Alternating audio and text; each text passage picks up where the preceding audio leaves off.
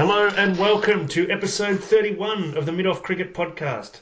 Mid-off, because by midway through, you'll probably want to switch off. I'm your host, Ross. Let me introduce the team. The boy from the wrong side of the tracks who's stuck on those tracks and can't cross them. Welcome, David. Oh, he's not here. All right. Why isn't he here, Ross? Well, I think that's a long story, which he can explain in detail on episode 32.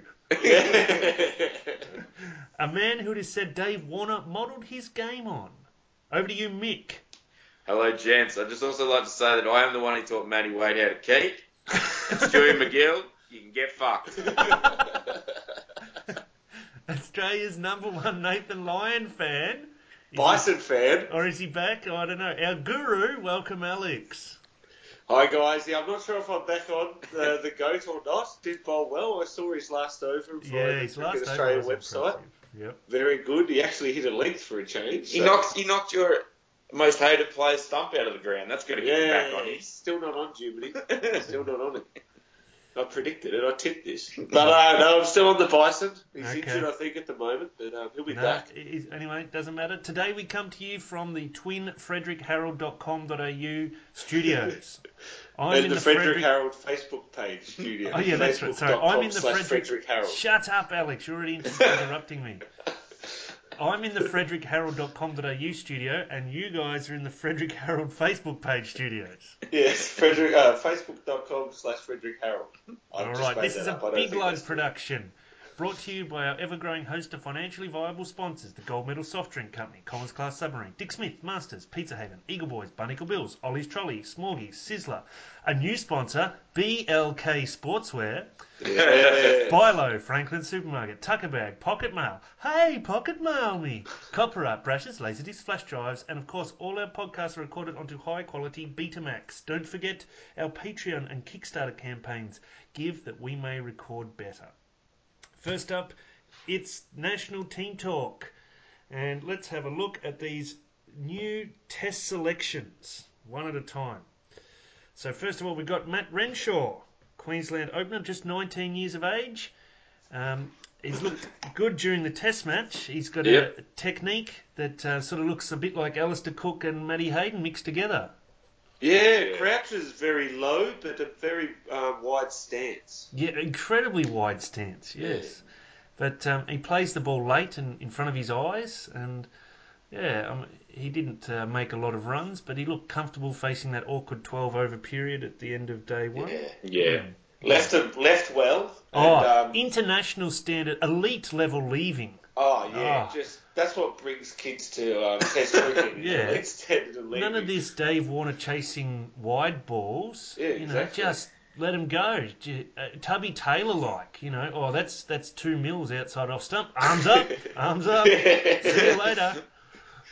I just love how the commentators are so desperate to embrace him that as soon as he left about 2, they're like, oh, he looks so comfortable, bro. Best. What did he make? Best 18 ever. No, 10. One better 10. Than the sublime 9 that Rob Quiney made on debut. Yeah. Did he make a Cowan 50?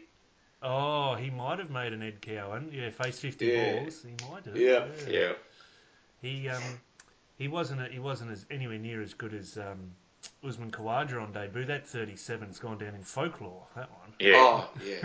So I don't think anyone will ever live up to those lofty standards again. No. 37 on debut. Come on, forget about it. Peter Handscomb looked very comfortable. In fact, yes, very, very comfortable. Looked like he was born to play Test cricket as a number 4 or 5 batsman. Yeah, another guy that batted time and that copped a heap of criticism. Australia, the commentators, Clark and Warren, you got to tick the strike over. You can't just let the bowler dictate to you. Blah blah blah. Look what happened. We posted a competitive fucking score. I don't get it. Pig-headed and stupid about that. Yeah. There's nothing wrong with wearing the bowlers down by not tying yourself up in knots that you're hitting them 2 metres from the face of your bat. I'm not talking about that. Don't bat like I bat. Yeah, exactly. Well, myself, could not even manage to swing the bat hard enough to do anything but dead bat. I mean, they've got more ability than that. Stonewall special. What's a backlist? I can't remember. But, there's nothing wrong with wearing the bowlers down. We saw Kyle Abbott's no fucking good. Neither is Vernon Philander. He's definitely not overweight, lazy, slow bowler. And that's what happened. They had to bowl 3 and 4 spells, and guess what? By the 4th spell, they were shit, and we could make runs. You don't have to make hay from ball 1. Wear them down. When they're tired, then rub them into the dirt. Yeah. It's exactly what Australia did and should have been doing for years. Yeah. Yes. This whole idea of dominating the bowling, it's all well and good, but sometimes you're going to come up against bowling you can't dominate, and you just got to get through it. And wait for them to get tired and then take advantage of them. Yeah. And I hate saying it, but all credit to the South African bowlers in that initial spell. There was some great bowling by Abbott and Philander, even though I hate both of them with a passion. And what did the Australian batsmen do? Got through it. Sorry, Ross. Yeah, did they make them play enough, though? I thought that bowling was pretty ordinary. Yeah, they did make it easy to leave. Yeah, that's true. There was a couple of good leaves by Renshaw that were like, oh, you could have played at that. But yes, your points are valid, I think. It's interesting, those, like Warne and Clark, and I don't know if they're just because they're commentators, but it just reflects a stupid attitude that you wouldn't, it's the natural game thing, it's, you've always got to play this one way, which is aggressive and dominate. And it's like, no, that's why we're bowled out for 60 on a seaming pitch, and that's why we're bowled But there was there was an interesting stat when I was listening to it. They were talking about Hanscom, and in day-night Sheffield Shield fixtures, he's got the 3rd most runs of all time. Yeah. Yeah, right. Behind, I think it was Mike Hussey and... Probably someone like Hopes or something. No, it was someone like Haydos or someone. Oh, okay. Yeah, so they had 900 or something, or 700, and he was 7 runs behind Hussey. They were about 480, 490, both of them. So that's an interesting stat because he's only probably played 3 or something. Yeah. So he obviously has no dramas with the pink ball. Yeah. And how well did Khawaja bat? Oh, unbelievable. Is he our new opener? Maybe. No, I kind of like the Warner with a complete dead bat guy combination. Yeah, fair enough. The reality is he's batting at 3 for Australia, so the odds are he's going to basically be an opener anyway. Yeah, that's true. It's true, not too much, but he wouldn't have thrown out and gone, I don't know what I'm doing, it's a new ball. Pretty much faced it ever since he's been at 3. That was a bit of a nothing, that thing with Warner being off the ground too. I mean, he's got a shot. He's got some little tear inside his shoulder joint somewhere. But the stupidity of it is part of me's like, oh yeah, good on him. Take any advantage you can, stick it to him. But then the other side of it is that if you had to wait 2 or 3 more overs or something, Warner could have batted, and you're probably more likely in that situation to get Warner out. Yeah, true. At night when the ball's meant to do a bit more and he likes to play away from his body, wouldn't you go, well, you know what, we'll wait the next 6 minutes or whatever it is, so that way he does have to bat, because we're probably going to get him out and we'll take one with us. To be fair, the way they've been bowling to us, they would have thought this Renshaw young guy is a walking wicket like everyone else in Australia is. So. It's easy to say in hindsight, I suppose, but it's a good point, though, because Warner is likely to go out. Because you just go, I'll just chuck a half volley outside off and see if he nicks off. You might hit a couple of boundaries, but... Interesting, then, the next batting position... that's someone who would probably fit into what Clark and Warren were talking about, taking on the bowlers, Nick Maddinson. Now, I saw that dismissal, and the Cricket Australia, the little GIF or whatever thing that just plays a minute or 30 seconds, it said, watch this absolute ripper that Maddinson got. And he bowled a half volley on middle stump. It swung a bit, but... Did it? I don't know. Did you see the Rabada's look of disdain and how pathetic Maddinson batting was when he got him out? He just sort of was disgusted at how he got him out. And Maddinson just sort of poked at it. He looked like a number 10 batsman. The fast bowler. I bowl a few quick ones at him and then, just put one on middle stump and see what he can do, and he just missed it. And feet nowhere. Yeah, feet nowhere, bat nowhere near the pad, nothing, no defence, just, you bowl one on the stumps, I can't hit it. So I think you'll find that wicket is the final nail in the coffin of Steve Smith being allowed to have a say in side. Because apparently that was his, Maddinson was his one that he pushed for. I'll bring the best out of him, always have, blah, blah, blah. They'll just go back. Apparently they play grade cricket together. So. Yeah. Oh, God. Nepotism. God. What is it? Oh, yeah. In legal terms, you said a precedent. So they're always going to, as soon as Smith goes, I want him in my side, they'll go, okay, we've got precedents. Yeah. They're showing the video of Madison getting out. Of Rabada bowling a relatively straight one on Bill Stump. Oh, jeez. It looked like Glenn McGrath getting out or something. It's fucking terrible. Glenn McGrath would be, punching himself in the arm if he got out like that. Jeez, it was bad. But he joins elite company, making a duck in his first Test innings. Matty Elliott is there. Yep. There's a couple of others listed. I can't remember who they were. Yeah, I remember Elliott as well. Yeah, I remember Elliott when it happened. Yeah. Can't remember. There was two others, but I can't remember the other two. Steve Waugh? No. He was just crap for his first 3 years. It was, I want to say Roy, but I don't think that's right.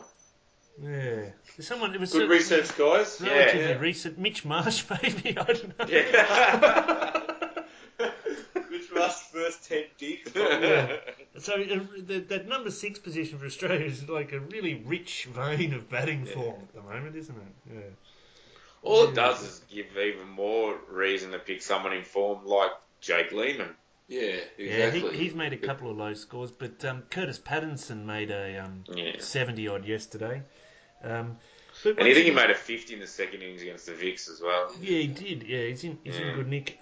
Interesting, like you're talking about, say, Renshaw and Hanscom scoring a bit slower, but you've got Warner and Smith never has any trouble, He's got to at times temper down and not play 3 shots to every ball, He's just got that natural ability. And Khawaja scores at a decent rate. He's very...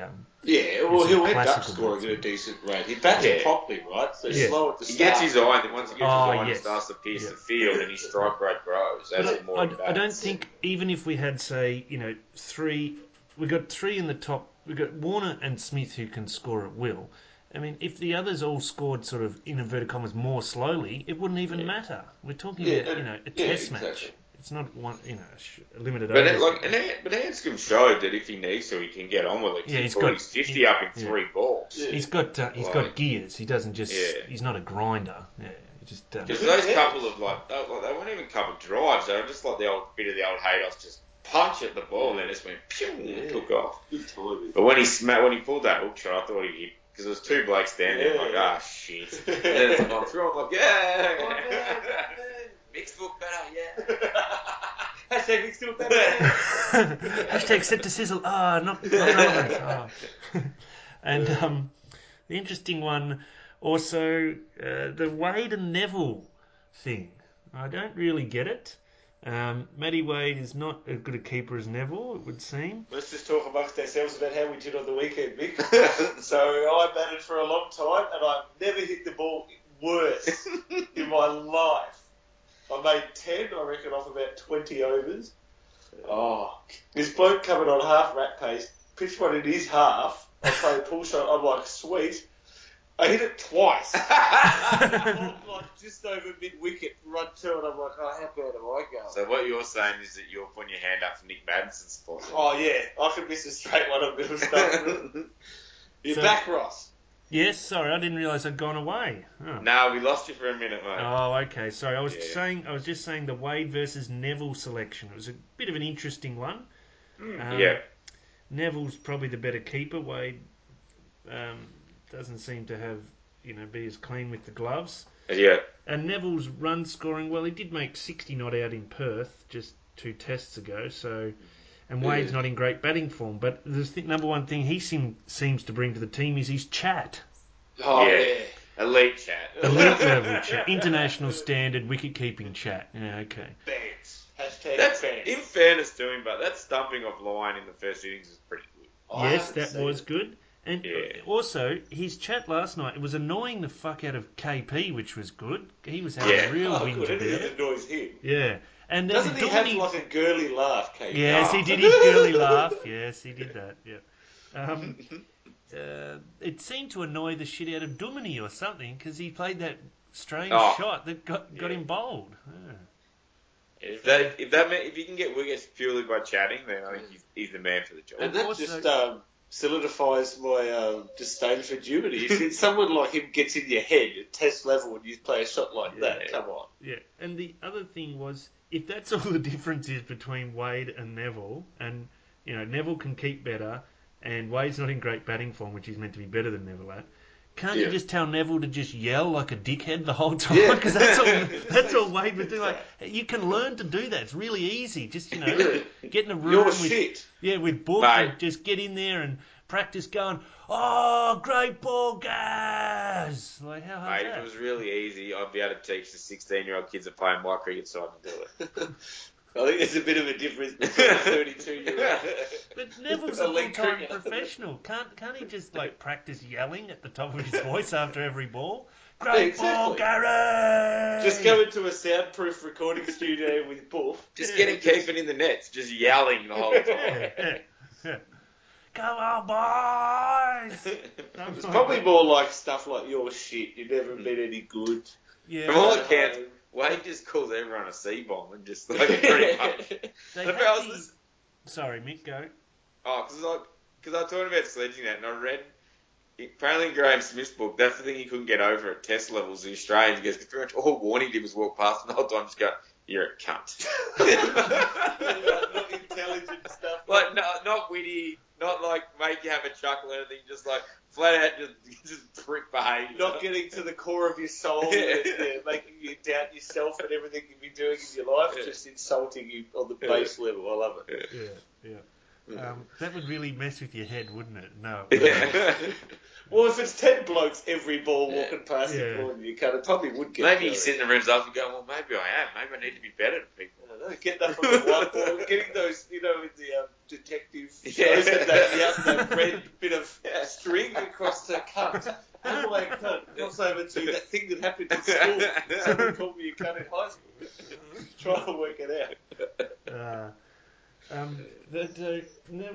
Wade was yelling, and the Channel 9 were just not talking and letting so you could hear what he was yelling out. Oh, really? These blokes are shit or something at one stage. I had to apologise. Yeah.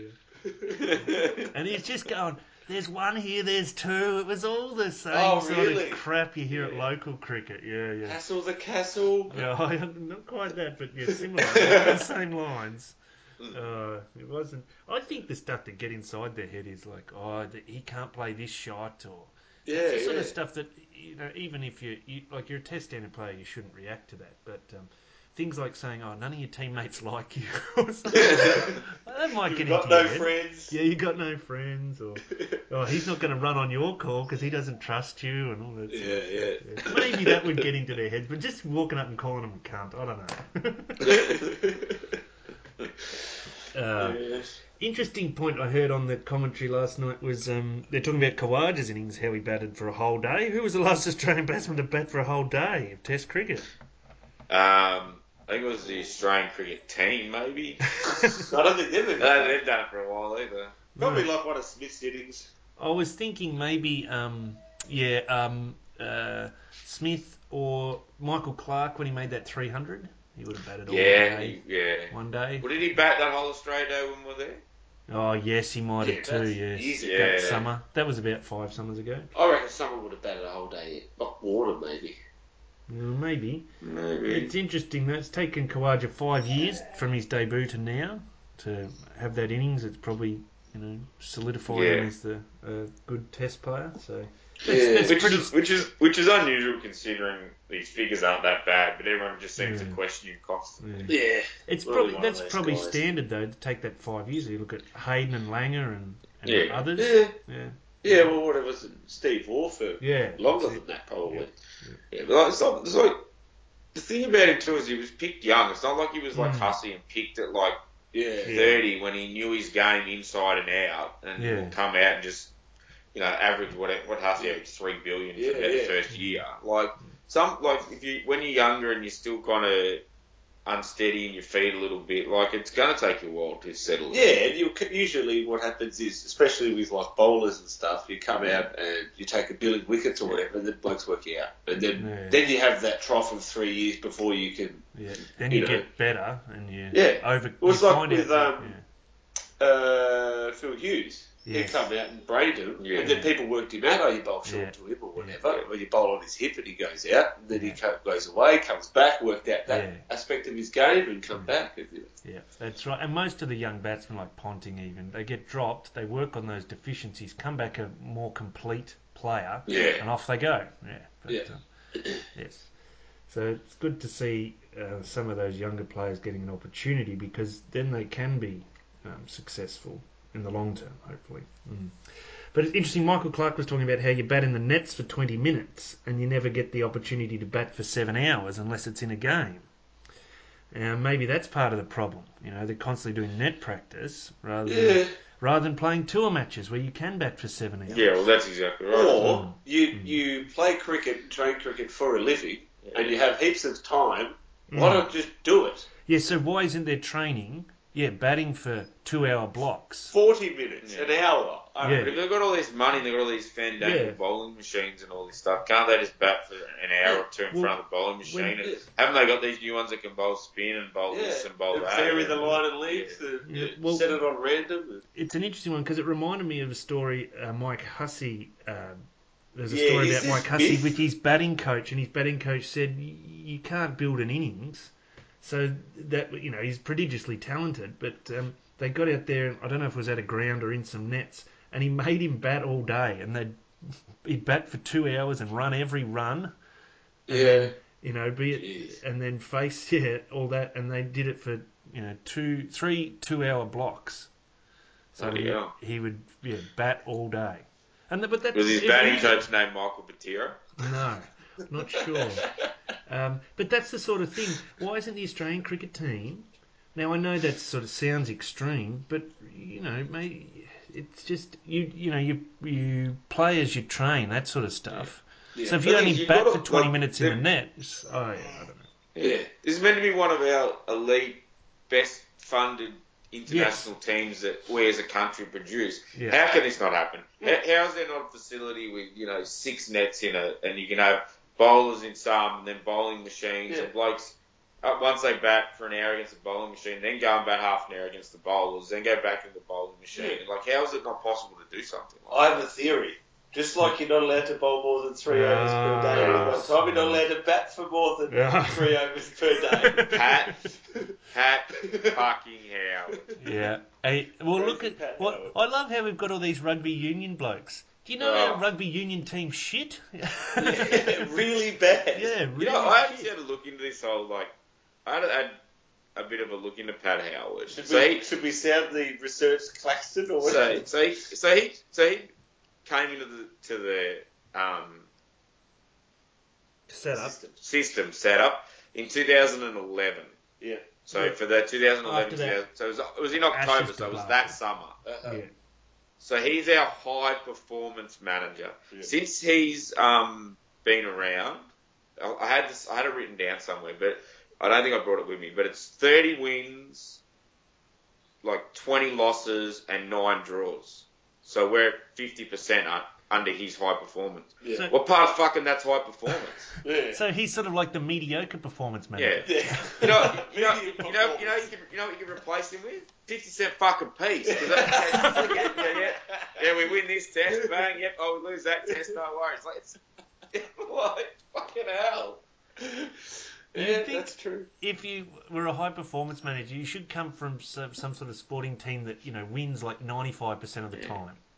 Yeah, and because I think he was coaching or something to do with Leicester Rugby Union in England or something. Just on that, Mick, were they only allowed to do 3 hit-ups per day? No, they were only allowed to touch the ball twice a day. Only one backwards pass a day, because it sort of hurts your neck looking backwards. Yeah. So and that thing, the line out lifting up, that's hard. You only need to do 2 of them. Oh, that's 1 per week. That's hard. But what I find interesting is he's a product of the Argus report. Yes. So his position's been created for the Argus report because apparently we were so bad we had to become better. Yeah. And all he's done is made us mediocre. Yeah, and wasn't it we need to have the Sheffield Shield as a higher precedence. Yeah. That was one of the key findings of the Argus report. Do you reckon Cricket Australia have done it?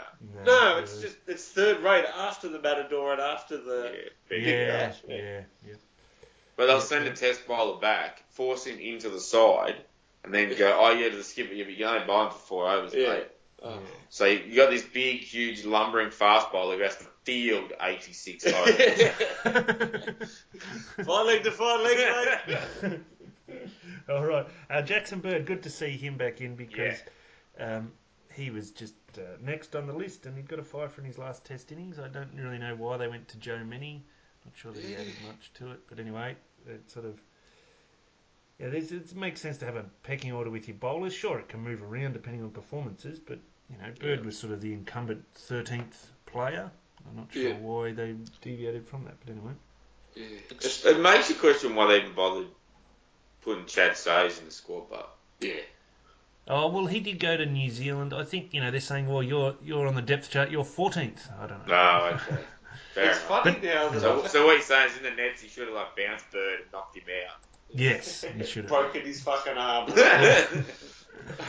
It seems like the Australian selectors are not banking on picking a guy for good performance, but assuming a guy can't be picked based on they might have a bad performance, right? Yeah. So they're like, Bird, don't know, he's the incumbent, done well. Oh, he might have a bad one. And like in the one day, as we'll talk about, it's like Hastings. Yes. Like, are you going to now have a bad performance? Why are you picking some unknown guy in the squad and not picking a known guy in the squad? I don't know. It's an interesting thing. But it's like the quote that I put on our Twitter that I was watching Inside Cricket on Foxtel with Brendan Julian, his show he has on there. Yeah. And Mark Waugh's one of the panellists and a selector, which makes it very interesting because it's between tests. Yeah. And I told him about the Callum Ferguson, and he goes, yeah, but if he walks out there and peels off a 60 or 70, it's a good selection. It's like, are you fucking kidding me? Like, no, the sky's blue. Yeah. Like, that really? If we pick Joe Many and he takes a hat-trick on Dave Bird, like, we're fucking great. No shit, idiot. God. Talk about saying nothing when you're talking, right? Yes, talking but saying nothing. Talk. If I get bowled for none, I'll make a duck. But if I make 50, I'll make a 50. Really? Yes. But the funny thing was, he was saying how important the shield was and going, if some blokes make some runs, you make a ton, 150, you might get yourself in the side, rah. And then Brad Haddon was on there, and Brad Haddon started kind of like needling a bit. He goes, so if you make 200, you're guaranteed to get picked? And he said yes. Oh, did he? God. So then Hanscom the next day peeled off a double ton. And he's like, well, I have to. I said it on Inside Cricket. I've got to pick him now. Those 5 blokes who watch the show on Foxtel. That's really dumb. Yeah. Saying like a black and white really thing dumb. In the media, that's dumb. We leave look forward to the rest of this test match playing out. Australia seem to be in a fairly strong position. Yeah. Day-night test is looks like certainly a good television product. I'm not sure if you actually went to the game, whether you'd enjoy it that much. I know there's a few... Now, this will sort of probably annoy you, Alex.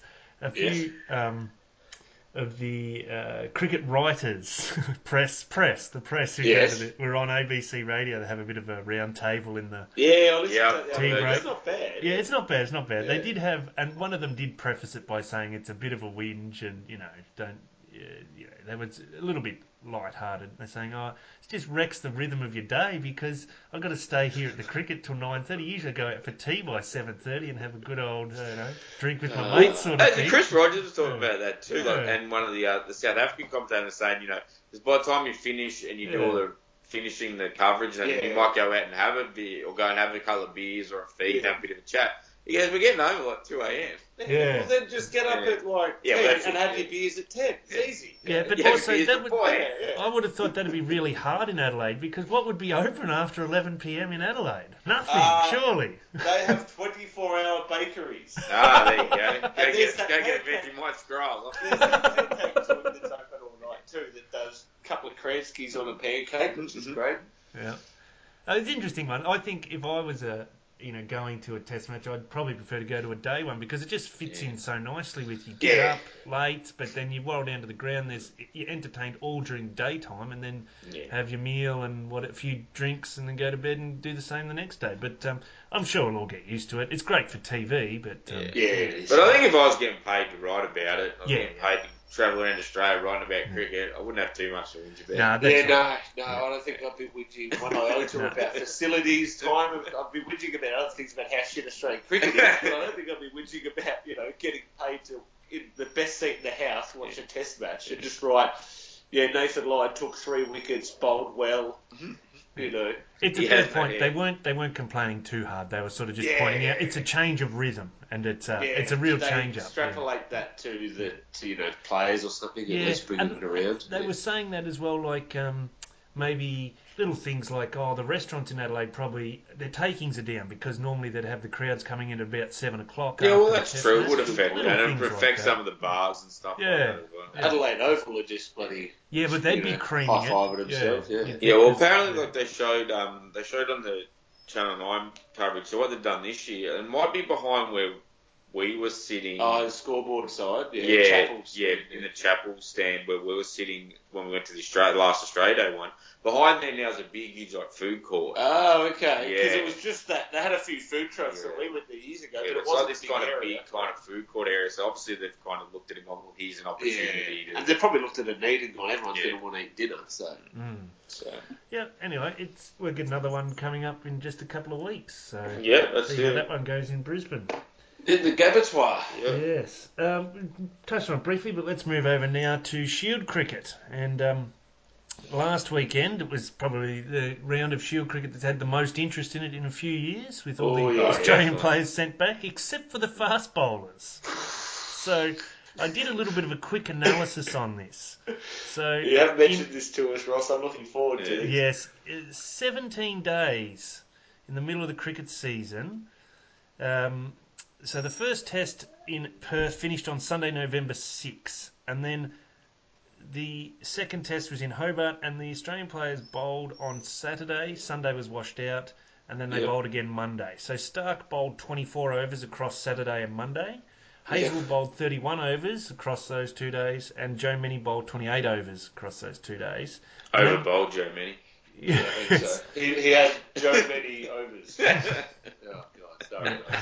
And then they didn't bowl again until Thursday, November 24. So that was 17 days. So Stark bowled 24 overs in 17 days. That's less than... That's just 1.5 overs a day. That's too much. He couldn't go. I know he's slightly different because Greg Blewett sabotaged him by putting a metal cricket stump out in the middle of the ground. Had razor blades on it too, I'm pretty sure. Yeah. But these guys are professional athletes. They spend months in the gym developing their fitness to bowl. Yep. And now their loads are managed so much they're not allowed to bowl. I know. You couldn't go to the Shield and bowl. They could have managed their Shield overs, really. They have previously. They could have gone, you're bowling 17 overs or whatever. Yeah. Just treat them like have to treat junior cricketers at senior level. 5 over spells. You have to have 5 overs off, then 10 overs off.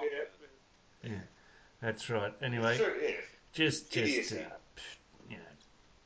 annoying, dumb. I bet you they went down to the links and bloody swung their lower hotspot back. Oh, exactly. Yeah. Would have been a lot of golf being played. What else were they bloody doing? Yeah. Playing FIFA 2000 or some shit. Or the new Don Bradman game that Jesse yeah. Bilkey put on our Facebook. Coming out in time for Christmas. That'll be shit, I guarantee it. All cricket games are crap. I don't care what anyone says. They all got on the Nintendo. The old Nintendo was pretty good. Oh, yeah, okay. But back in the day when you had your 2D platform. But ever since something got 3D, they've just always been like a generation behind. I've never played any of them. Oh, they look crap. So you see GTA 5 looks awesome. Yeah. I guarantee you the Don Bradman cricket will look shit.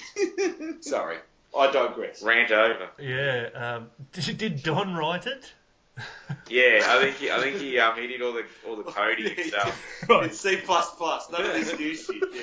He didn't want to pay players. He doesn't want to code in Java. I thought he was a Java man. Oh. No, C++. Or C. Oh, C. Yeah. Okay. Don't forget the semicolon. Yeah, no syntax errors here, right? We move on. So the round of Shield cricket wrapped up. Vics beat New South Wales. Queensland did a job on South Australia. South Australia needed to face out 12 more balls. They got done with 12 balls to go. That was very unlucky. And Western Australia and Tasmania was an interesting game because of the 2 batsmen who got knocked on the bongo. And they not only they ruled out for the rest of the match, it was what's his name? Alex Doolan from Tasmania and also Adam Voges from Western Australia. They're not playing this round of Shield matches. Yeah, both this one looked pretty bad. Well, the word, Jared, I was listening to the ABC coverage of the test at work on Thursday, I think, and the word that Jared Waitley had heard through the rumour mill was that Doolan's got a broken jaw. Oh, really? Yeah. Fuck. But Cricket Australia and all the Cricket Tasmania and all that won't admit he's got it. So they're like, no, he's in contention for the next game, and he naturally didn't play. Yeah, so just to do a bit of a Kevin Sheedy style. I don't know. Apparently, they still haven't admitted that he has a broken jaw. But apparently, the rumor that's come out of there is that they busted his jaw when he copped it.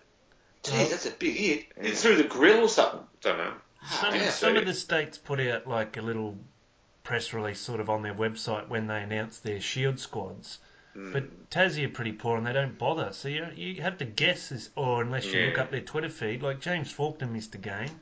He had some little niggle of, I can't remember exactly what, but initially the squad was just listed without Faulkner. I was like, what's he done? And they're not very good with their communication. Maybe he's going in to get his teeth fixed.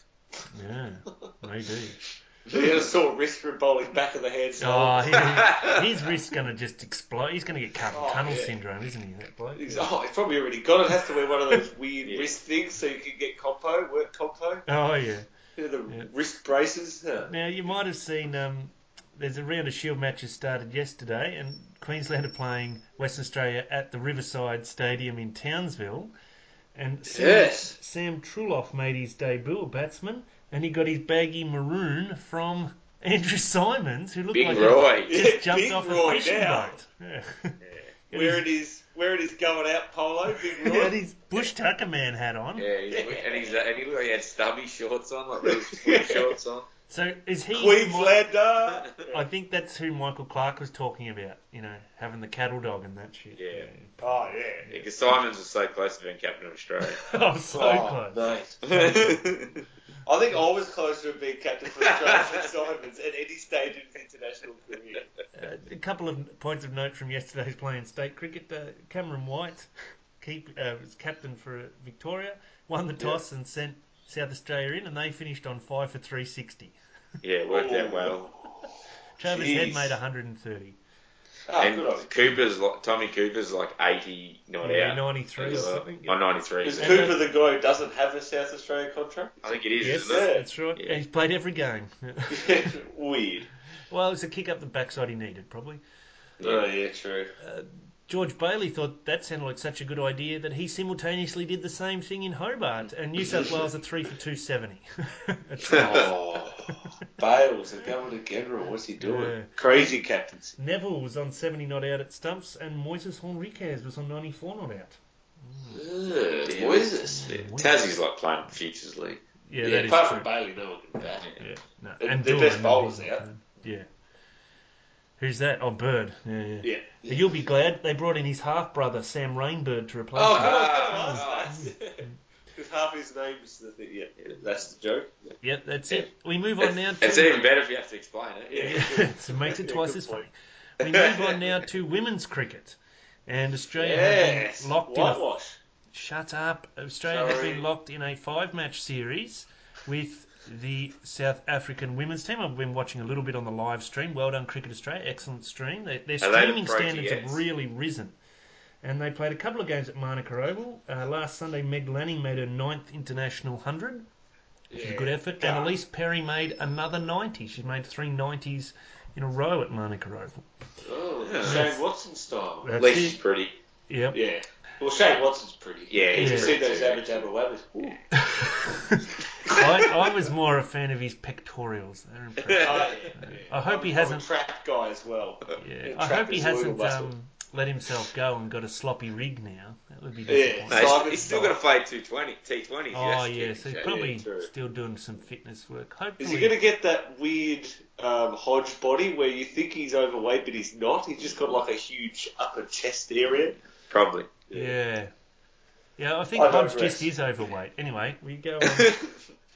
But I hopefully at some point during this big bash, there's an opportunity for Watto to get his shirt off so we can just see what's happening with the rig. Yeah. Just do another photo shoot of him playing a cover drive nude. Yeah, that would be good. Yeah. That would be right up my alley. Yeah. Something goes right up your alley. So, to play on. Yes, 2 games at Manuka, followed by a game midweek at North Sydney Oval, and all of those Australia won. So it's a 5-match series. The 4th game is at Coffs Harbour today. Australia will be looking to make it a clean sweep. They've already 3-0 up, so the 4th game today, as I said, and the 5th game on Tuesday, both at Coffs Harbour. So good effort by Australia. The steady rise in places you want to play cricket at, from Manuka to North Sydney to Coffs Harbour. It's like not too bad. I do agree with you. Manuka's an international cricket venue. North Sydney. Just more the place, not the actual ground and facilities. That you're in Canberra when you go to Sydney. But it does make it tough. You got test matches on and Shield, so all the main grounds are being used. Yeah. I do take your point. The SCG is free today. There you they go. could have played there. Yeah, that would have been good for worthwhile.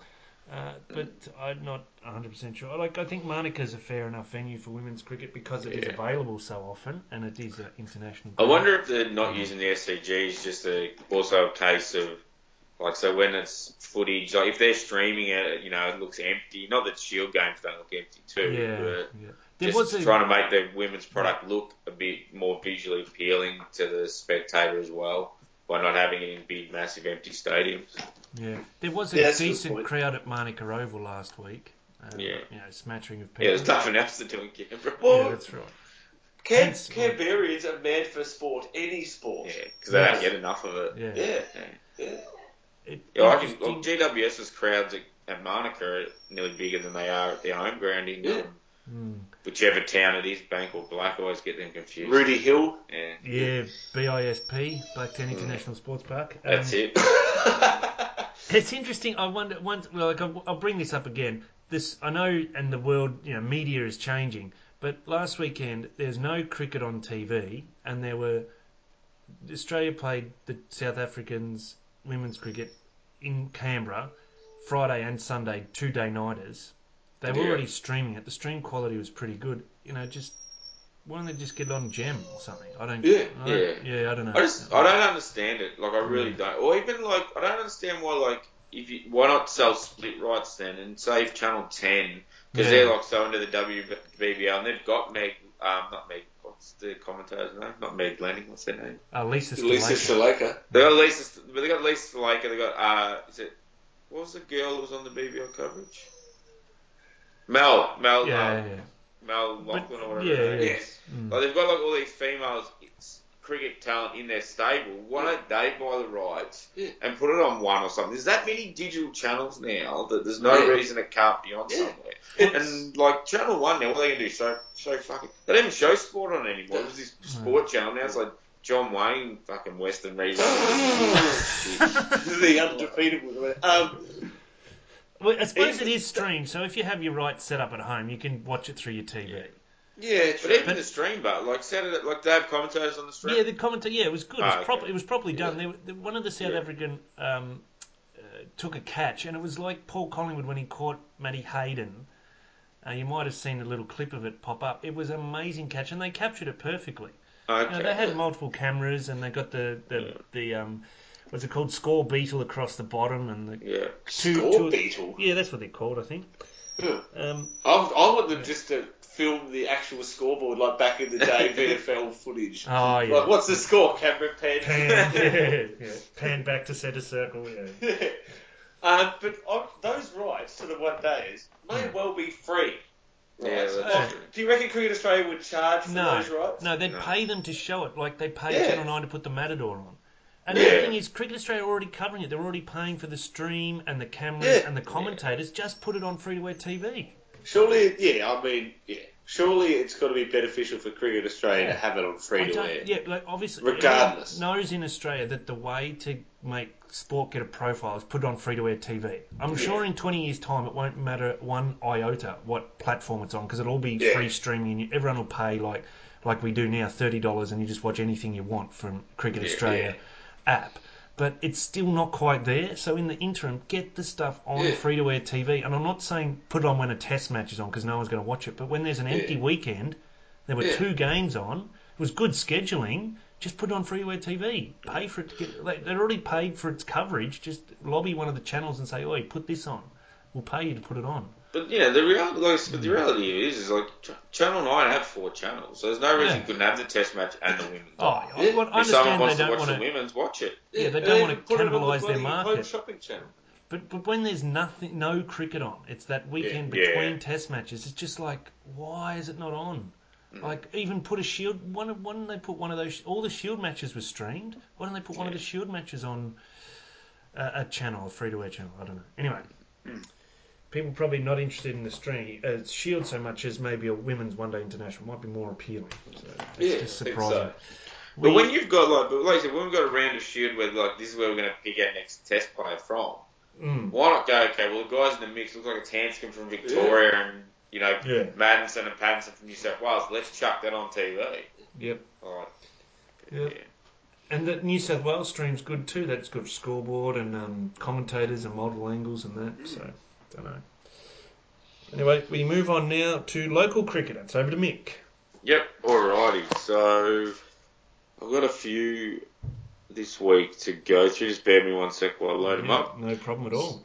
So, first off the bat is a young lad by the name of Connor Downhand. Downhand. No D. Oh, is that what you say to your dog, isn't it? Downhand. Down. No, it's when he picks up the ham. You say, "Hey, down ham." That's it. So steam a good ham down.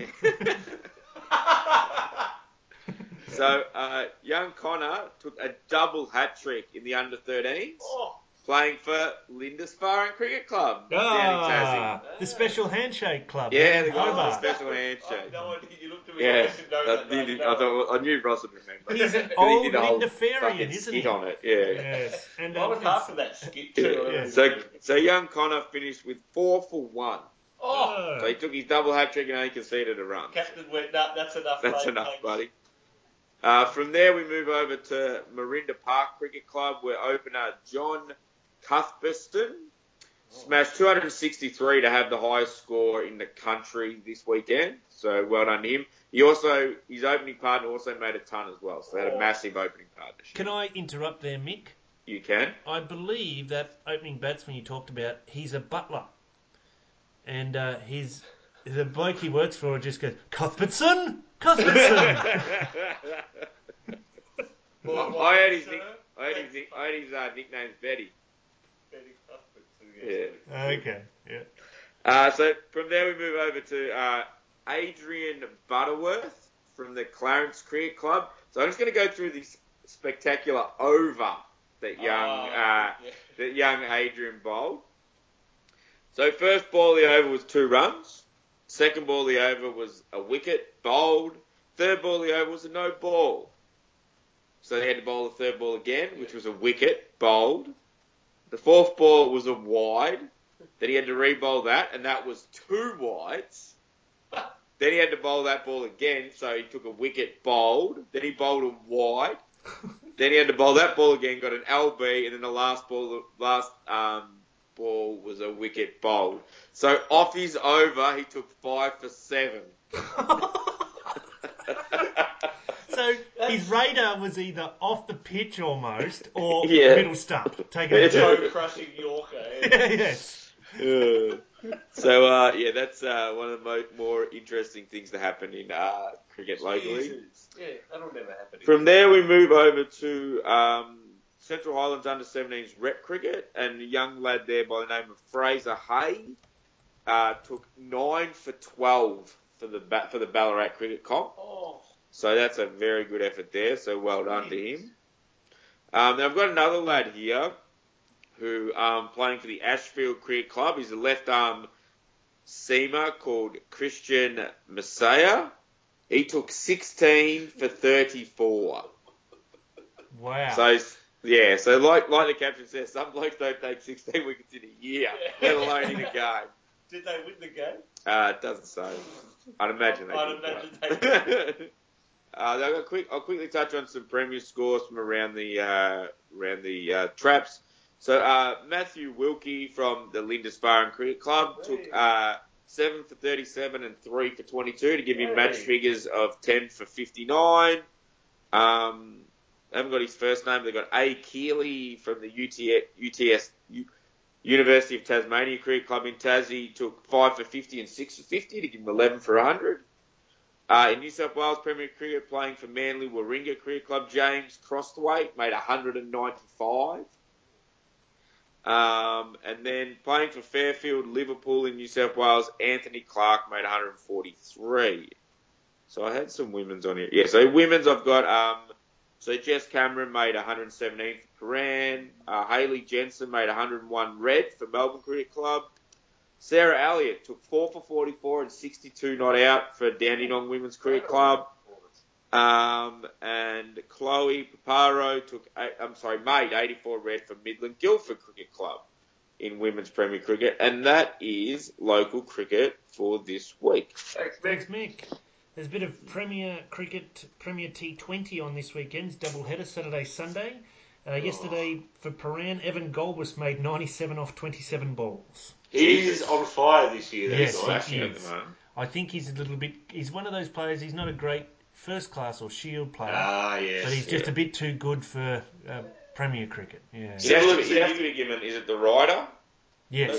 Yeah, give that a shake at the moment. Yeah, so he's similar to you, Ross, in football. Yes. Higher good VFL average player, but just not quite good enough for AFL. Good tooth player, but just quite cracking the ones. It's called Patrick Carnisa syndrome. Yes. Adam Benting. Yeah. Yes. 50 players that played for Carlton. Yes, we move on now to... what have we got? Oh, yes, we've got time to read an extract. It's book club time.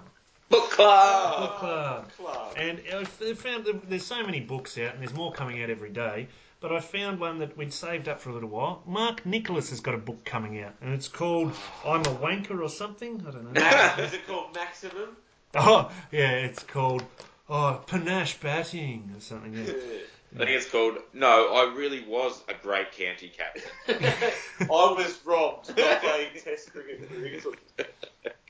So he talks about, and I want you to imagine that it's quite a detailed back and forth about a conversation or a couple of conversations he had with Kerry Packer.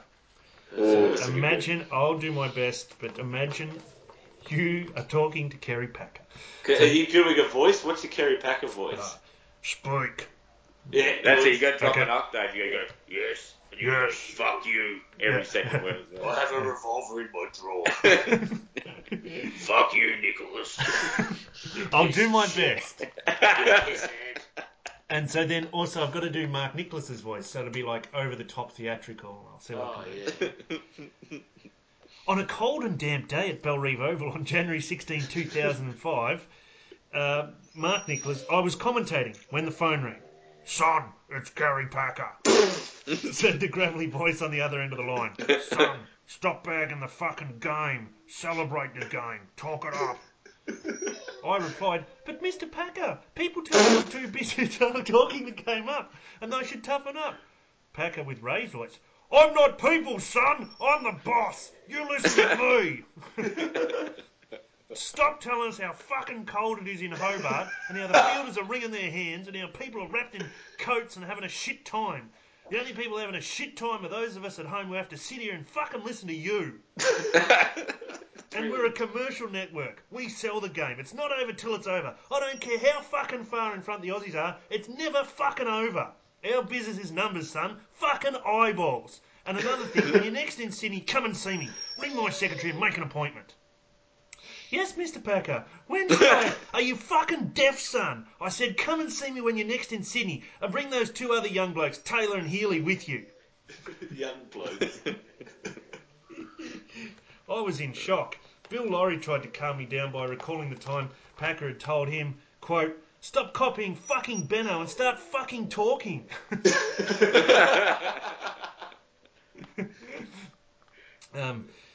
Gingle, the manager of Channel 9, was also in the box, and he said, call him back and tell him he's talking shit. Seriously, it's the only way with Kerry, and he'll respect you for it in the end. He wouldn't have you on the network if he didn't think you're up to it, so call him back and stand your ground. Nicholas didn't call Packer back, but along with Taylor and Healy, he was put on a flight to Sydney the following day to meet with a man who would decide their futures. After a standard half-an-hour wait, the trio sat down in Packer's office. Without warning, he launched into a spellbinding attack on our commentary, Nicholas wrote. He talked quietly but firmly with a sense of threat. His words were less advice, more instruction, and the long and the short of it was them, stop telling us something is interesting, the viewer can decide whether it's interesting, and don't use the word clever. It's a game of cricket. Could Kerry Packer not have a quick word from beyond the grave to Bruce fucking McAvaney? Stop asking questions of the other commentators. You're listening, Bruce? And excluding the viewer. Stop telling us about the shit weather. Cut out the in-jokes. We're not interested in your tennis or golf games or your fish and chips. Keep women, kids and blokes who don't play the game in the loop by keeping it simple and explaining it for dummies. Call the fucking game, not the peripherals. Tell us about the game, but don't analyse everything. It's not science, it's a game, and all that analysis is boring. Call the game, know the players, know the figures, know the conditions, and take us inside the game. Don't lecture us, call the bloody game. Hey, Ross? Yes? Did Nicholas have like a recorder? How did he remember all that? I don't know. It's a very good point. I did think when I was reading this again this morning, how would you remember exactly that? Did he say, stop fucking listening? Or did he say, stop listening, you fuckwits? Or, Yeah. I reckon there's a bit of, as Phil Delaney would... Yeah. There's a bit of whipped cream on top of that. Oh, yeah, it's a fair... No doubt there's some mayonnaise, but that last paragraph there, allegedly what Kerry said, is spot on. And I don't care which sport you're commentating in Australia, Kerry Packer knew TV. He's highly successful at it. And what he liked was actually what most people like. So they could follow those rules rather than the sort of producers who are fuckwits now who think we're interested in, the sort of shit they get up to, in-jokes and how much fishing they're doing, who's fatter than who and all that sort of crap. No, we don't actually give a shit. Well, I couldn't give a shit seeing Ian Healy being bowled at by Paul Adams. I don't want to see highlights of the commentators playing the game, no matter how silly they look. Yep, I agree. Don't want to know about it. You're on that fucking cricket show thing. Yeah, exactly. They laugh at each other, call each other fat bitch. Like the game. Tell me why he's bowling there, or why this line's moved, or what the guy's trying to do. There is a certain aspect.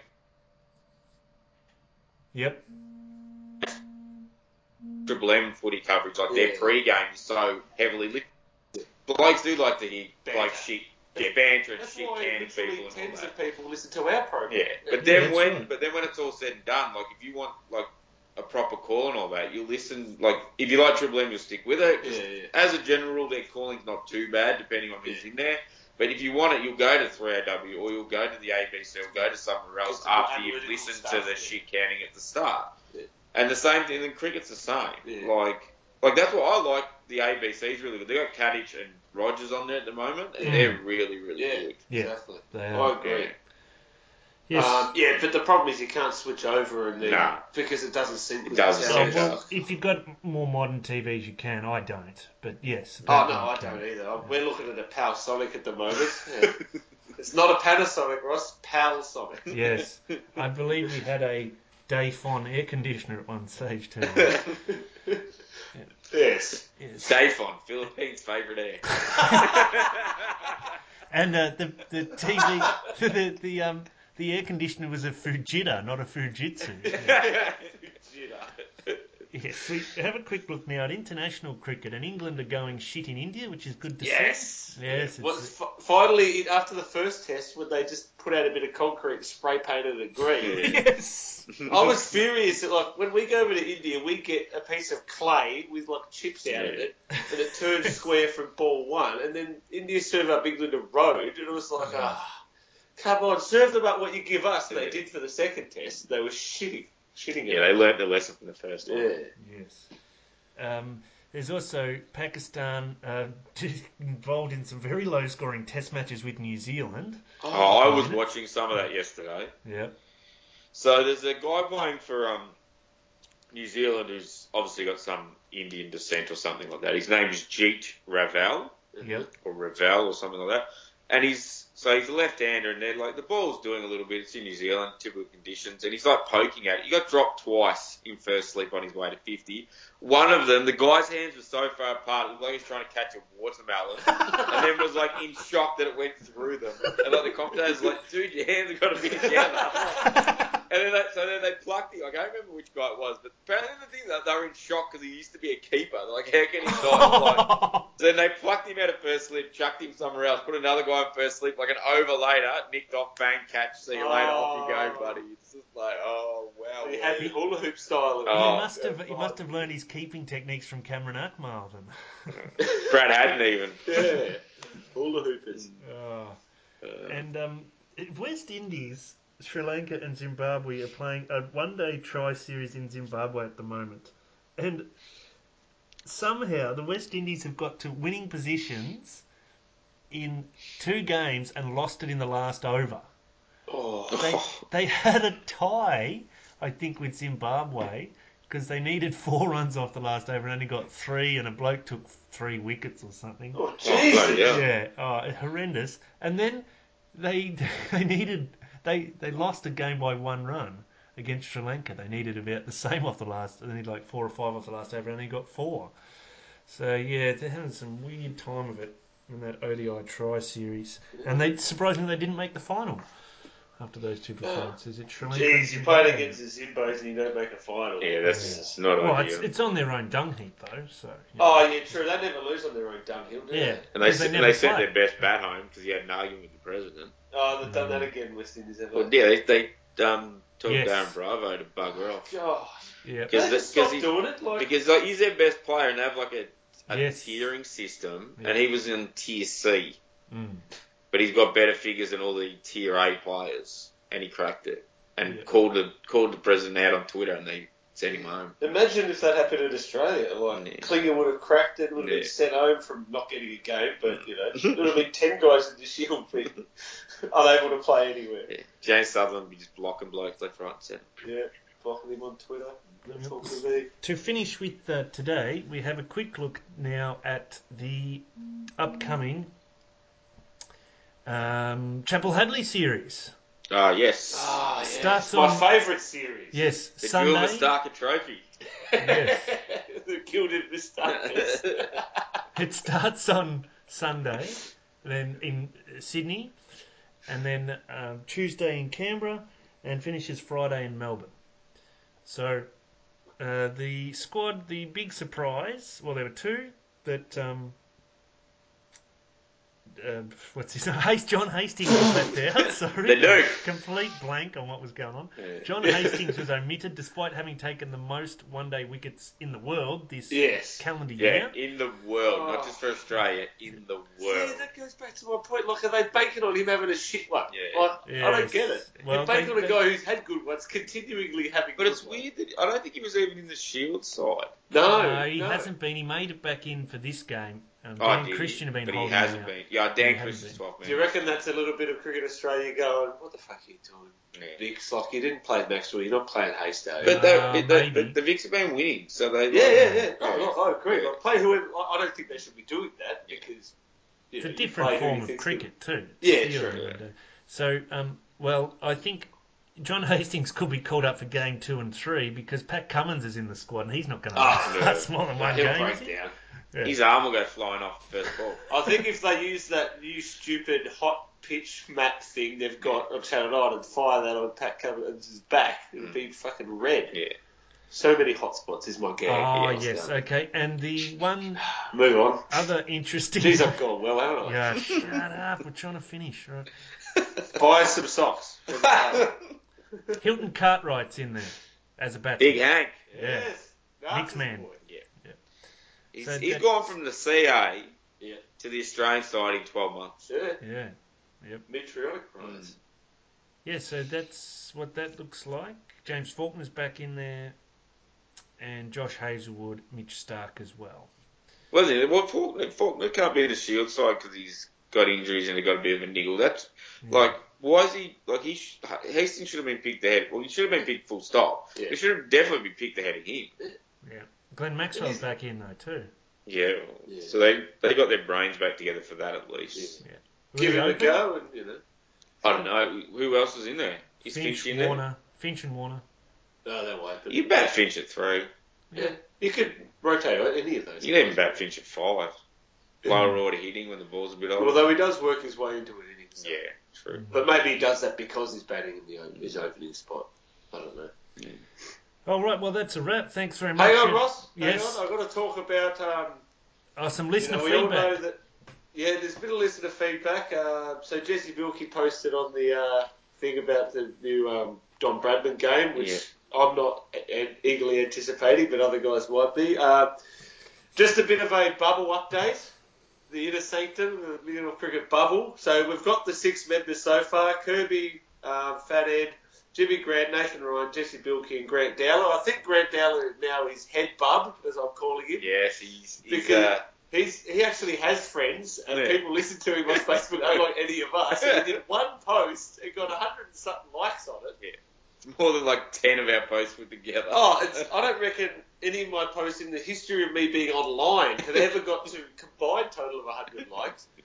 Unbelievable. So, head barber Grant Dowler, can you please do some more posts? Yeah. That would be fantastic and spread the word. I'm embarking on a getting Nathan Ryan to like me campaign, guys. So, can you? I've listed a few things that I'm going to do to hopefully get him to like me. And Nathan, if you could give some feedback, I know you are regularly in contact with Mick, so if you could just let him know a few things I can do to get better, not bitter, as they say, Ross. So, I'm going to start doing research. I didn't do any research or any work for this one, but next one, I'm going to start doing some stuff. My jokes will be better. Perhaps I won't explain them after I do them. I think we'll work on that. Maybe cut them down to 0. That would be good. Sorry, say that again. Maybe cut the jokes down to 0. That might help. That's what I bring to the... This can't turn into a leading teams by sorry. Just a couple of points, please. So, yeah, if you've got any things, that's the 2 things I'm going to work on for next step. Stop talking over Ross. Yeah. Okay, the interrupting one is really annoying. Buy some socks, Ross. Yeah, really annoying. And I was listening back to the episode where we did leading teams, and Mick said, you should listen, and the very next thing that came out of your mouth was, why did you say Michael Jordan Carenti? It didn't sound like he said Michael Jordan Carenti. Yeah. All right. So there's no one's been in or knocked out of the bubble so far. We've still got our core group. And I reckon to the other guys, lift your game, except for Jesse Bilkey because he's sponsoring us. You can just do whatever you like, mate. But Jesse's been good. He's been putting posts on the Facebook page and stuff. He's very interesting. But I reckon I'm going to call out Kirby here. Lift your game. He was Kirby. Good, really. All right, life won't be worth living if I don't wrap this up now. This has been the Mid-Off Cricket Podcast, another Big Lug production. Find us on all social media and podcast platforms, iTunes, SoundCloud, Facebook, Twitter, Mid-Off Cricket, our website, midoffcricket.wix.com/home. Our next podcast will be in a fortnight, just after the Chapel Hadley Trophy has wrapped up, I think. No idea. Until next time, it's bye for now. Thanks for listening.